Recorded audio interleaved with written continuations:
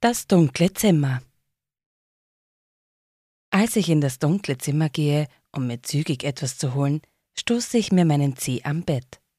Ein stechender Schmerz fährt in sie und schlimme Wörter kommen aus meinem Mund. Zum Glück hat meine Mutter sie nicht gehört. Mein Zeh pocht stark und ich bücke mich, um nach ihr zu greifen. Dabei rutscht mir meine Brille bis zur Nasenspitze vor. Automatisch schiebe ich sie wieder mit meinem Finger zurück auf ihren Platz. Doch plötzlich erstarre ich und mein Atem setzt schlagartig aus. Im Augenwinkel stelle ich fest, dass mich etwas aus der Zimmerecke, wo mein Schreibtisch steht, beobachtet.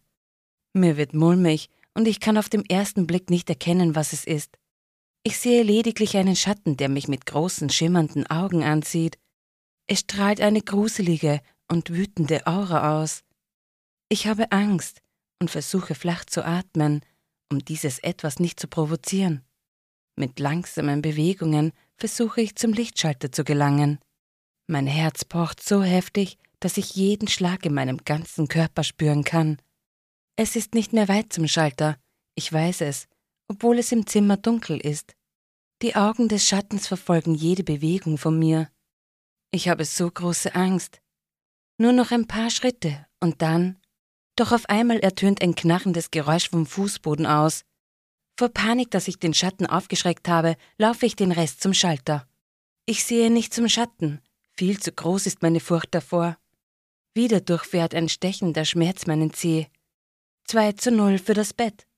Mit schmerzverzerrendem Gesicht und heftigem Herzklopfen gelingt es mir endlich, den Schalter des Lichts zu betätigen.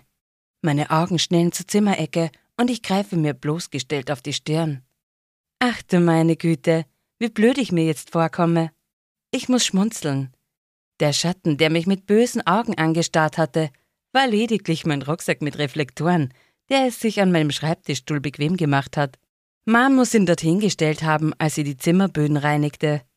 Ich schalte das Licht hinter mir wieder aus und tumple mit schmerzender Zehe aus meinem Zimmer, mit dem Gedanken, niemals jemandem davon zu erzählen.